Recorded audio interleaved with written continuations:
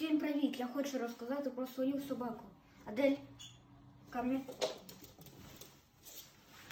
Її звати Адель, її вага 1 кг 800 грам, їй 5 місяців. Ми з Адель хочемо показати вам.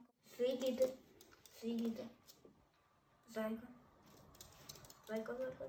Молодець. Адель, чекай.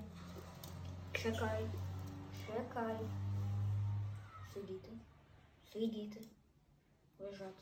Лежати. Можна.